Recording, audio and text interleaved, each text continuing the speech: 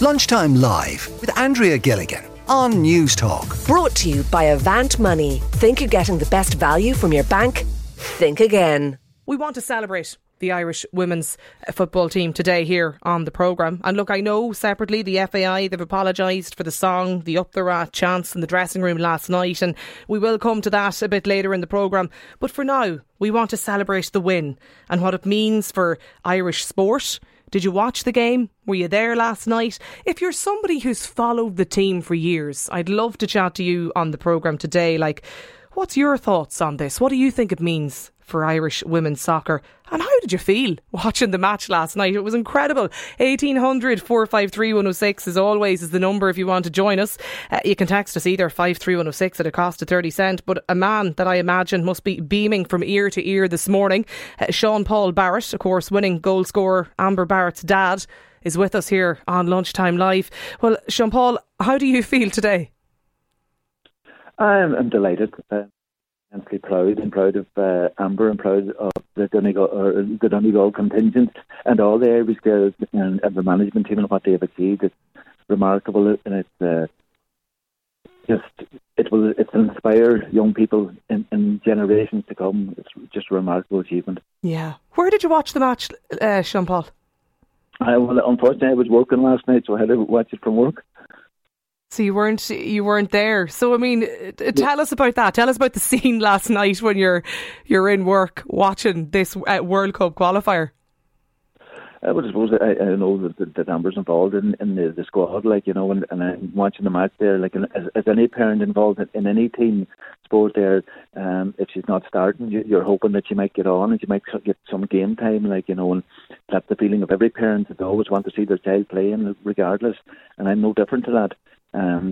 And you're just hoping that she'll get a chance to get on for a few minutes. I didn't know whether she would or not. She didn't know whether she would or not. And thankfully, just the way it turn of events did, and the way they made the change, she came on and the ball bounced Amber at the right time, and she was able to take the goal, which is hugely important. It's been really inspirational for everybody now. Yeah. What's going through your head when Amber's making that run, when she's going for goal? When you're watching that as her dad in work on TV, what are you thinking, Sean Paul? Well, I suppose I've watched Amber doing that there since she was a child. The exact same situations, going through and scoring goals. I suppose Amber's very fast. She's always fast. And when she gets a run like that, the defender wasn't going to catch her, and she made the right run. Great ball by Denise, and just the first touch was excellent, and she just found the corner of the net, But I've seen Amber doing that there hundreds and hundreds of times over the years. Yeah. Bring us back to Milford, Sean Paul, in Amber's early days. Tell us about her journey, I suppose, to this point. I suppose Amber's journey started out the back in our back garden. She has two brothers, and I suppose the four of us used to play in the backyard all the time. She had two cousins as well used to come up and play, and we used to play. We play soccer, we play Gaelic, we played everything. And I suppose I just make memories of it. We always played matches out there, but I don't recall ever finishing one. There was always a battle. They were so competitive. Yeah. And there was always war, so it was a great journey that night. And Amber was involved in athletics as well. She was involved in Mosney. She won All Ireland in sprinting and cross country, and she played Gaelic, predominantly Gaelic, because there was very little organised soccer for her. Really, her first organised soccer for her was when she went to college in Maynooth, and she played for Peamount United. And she got involved. She was in a soccer scholarship up there and played for the Irish University's team. Colin Bell was the manager at the time, and he was manager of the Irish senior team at the time, and he took her into the panel, and I suppose she had a choice to make then. She was playing senior football for Donegal, and she wasn't able to commit to continue to do both. And she decided to follow the journey or the pathway of her soccer now, and that's what she's doing, and she's very happy doing it. Yeah, absolutely. And did it pay off or what last night? Looking at that match. For you at the time, though, Sean Paul, was that around the time you were involved in the Donegal setup yourself? at minor level, and you were the under-20 GAA manager for a time. Like, I mean, you know what it's like being, I suppose, the Vera Pauw, watching all of this and watching the game and the plan unfold, looking on last night. Were you struggling at the time, or was it hard for you to watch Amber? I suppose effectively you have to pick one sport. Listen, no, I'm just delighted for any, like, I've been involved in sport for a long time, and to see the kids involved in sport, I think it's such a great thing. It's such an inspiring thing, like whatever their dream is, whatever their journey they go on. And for me, I was deeply involved and still am involved in GAA. That's my sport, but whatever sport they want to play, but it does come to a stage where to be the best at it, they're going to have to commit to really dedicate themselves to their sport. And at the time when Amber decided that, I absolutely 100% backed her in whatever decision she made. So we're just delighted for her. The goal last night, and I think one of the most poignant moments of the match, Sean Paul, when Amber celebrated the goal, but the touch and the nod, and pointing to her black band, her armband, and dedicating it to the people of Donegal and to Creeshla. I mean, when you saw that on TV last night, what was going through your head? I suppose, like anybody, and maybe even probably naturally, I'd be very emotional when I say that they're doing that there. But I know the way Amber is, she's very humble. I know Creeshla has a very affectionate part to her. Her grandparents, her mum is from Creeshla. Her grandparents were born and raised there, and she spent an awful lot of time down there in her youth, and would still visit it when she's home on holidays. And we've known, Amber would have known some of the casualties involved in the incident, and people that attended the scene. So it was, I know from speaking to Amber over the last few days since the tragedy, like, it was very poignant with her, and it was genuine, heartfelt thoughts that you had for the people and the people of Creeshla and Donegal. And I think hopefully, and particularly for the message that I've since received, like, a lot of people have taken inspiration from it, like, and it does probably hopefully give a wee lift to the county. Absolutely, in what is a terribly difficult and a tragic week, Sean Paul, as well. We might just take, if you don't mind, just a little listen to Amber speaking just after the match last night. Yeah, like, I know Creeshla like the back of my hand. Both my grandparents were Creeshla born and bred, and I spent my whole upbringing there down the summers and Christmases. Now every year I go back from football. I go to my uncle who's still living down in Creeshla. I know people that died in the tragedy. I know people who were affected by the tragedy. I know people who were first on the scene at the tragedy, and I've not been able to put into words about it. There's been like a somberness about me the last few days that I think, you know, this is the best day of my life in terms of what we've done for football, but you know, when you put it into perspective, like, we don't scratch the surface of what happened over there on Friday, and I'm just, this result, this game, that goal, this award, I'm dedicating it for those 10 beautiful souls who unfortunately perished on Friday, for all their families, because I know they touched their lives, they certainly touched ours, and this is for Creeshla, this is for Donegal.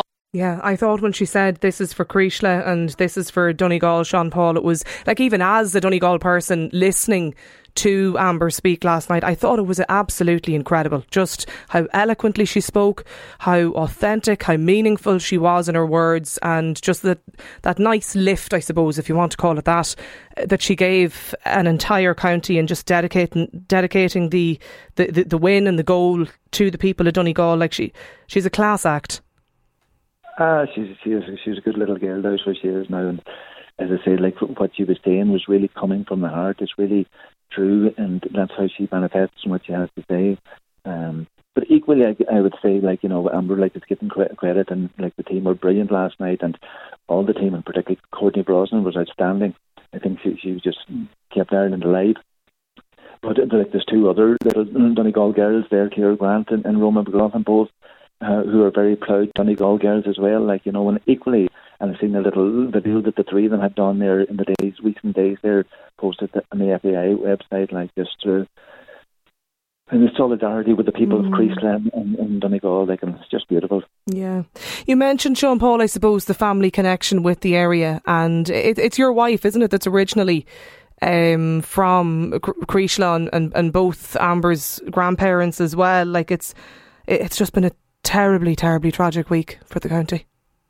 Yes, it is. Like, Amber's Jackie, Amber's mum is from Creasle, and her grandparents are both, unfortunately, both have passed away there, but they're both from Castledoe and Creasle as well.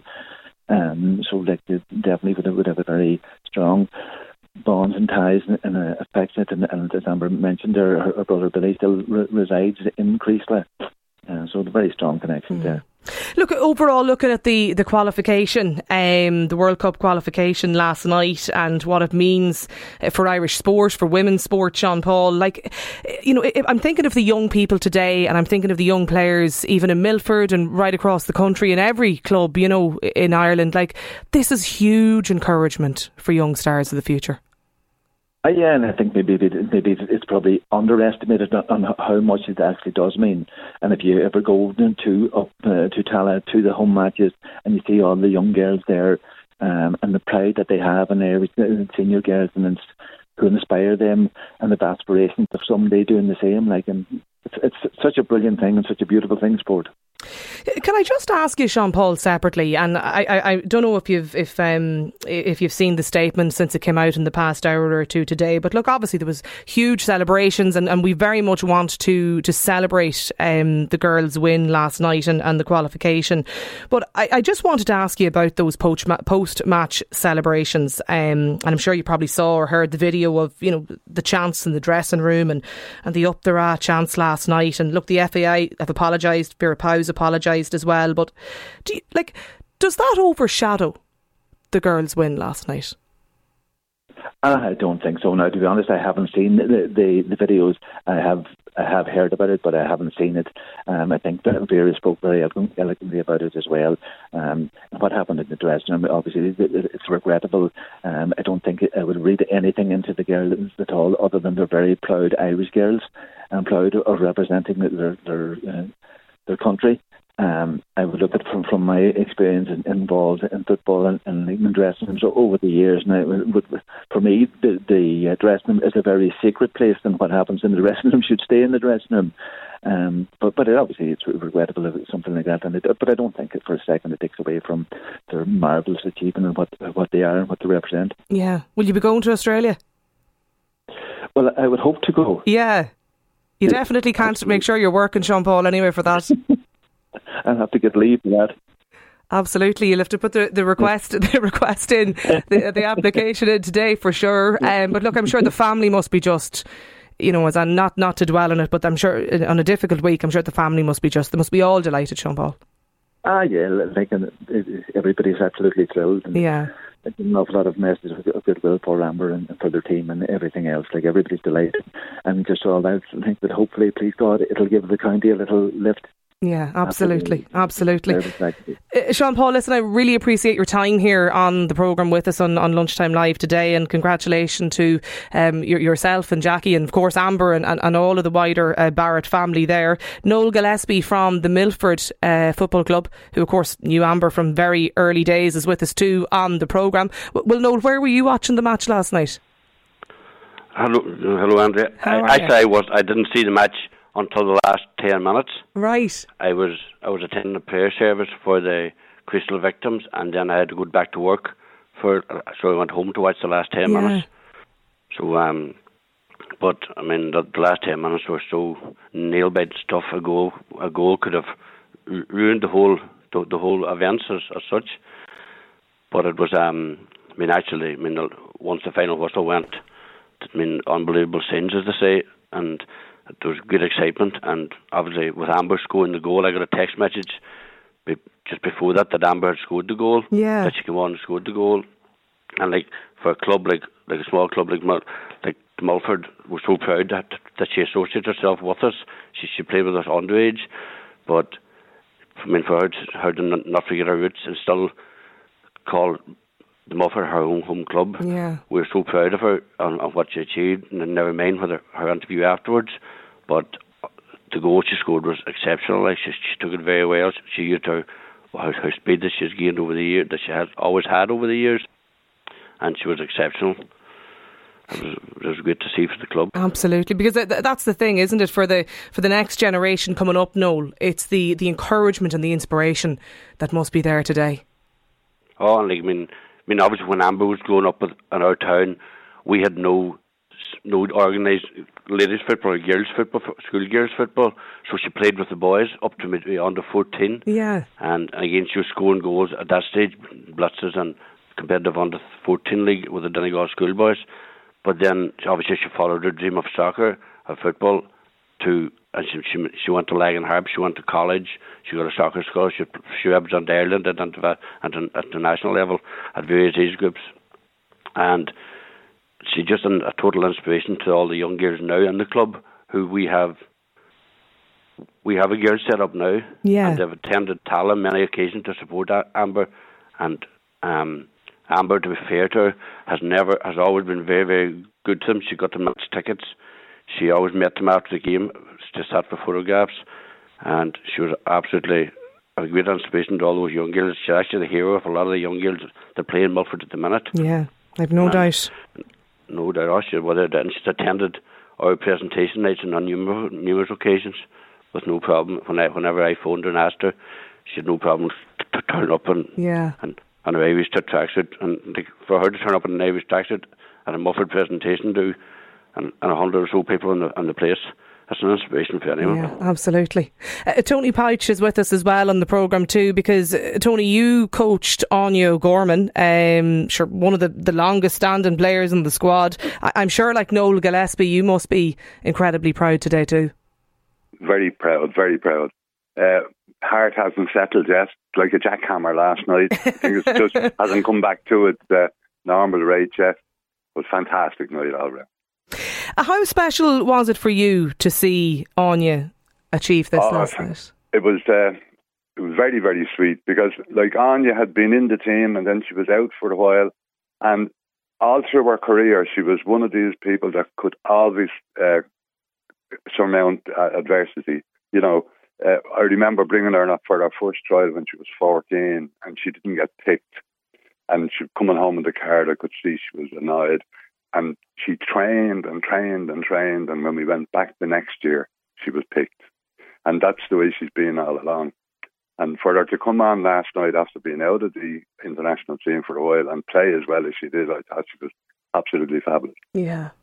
What sort of a lift do you think this gives to women's sport in Ireland, Tony, today?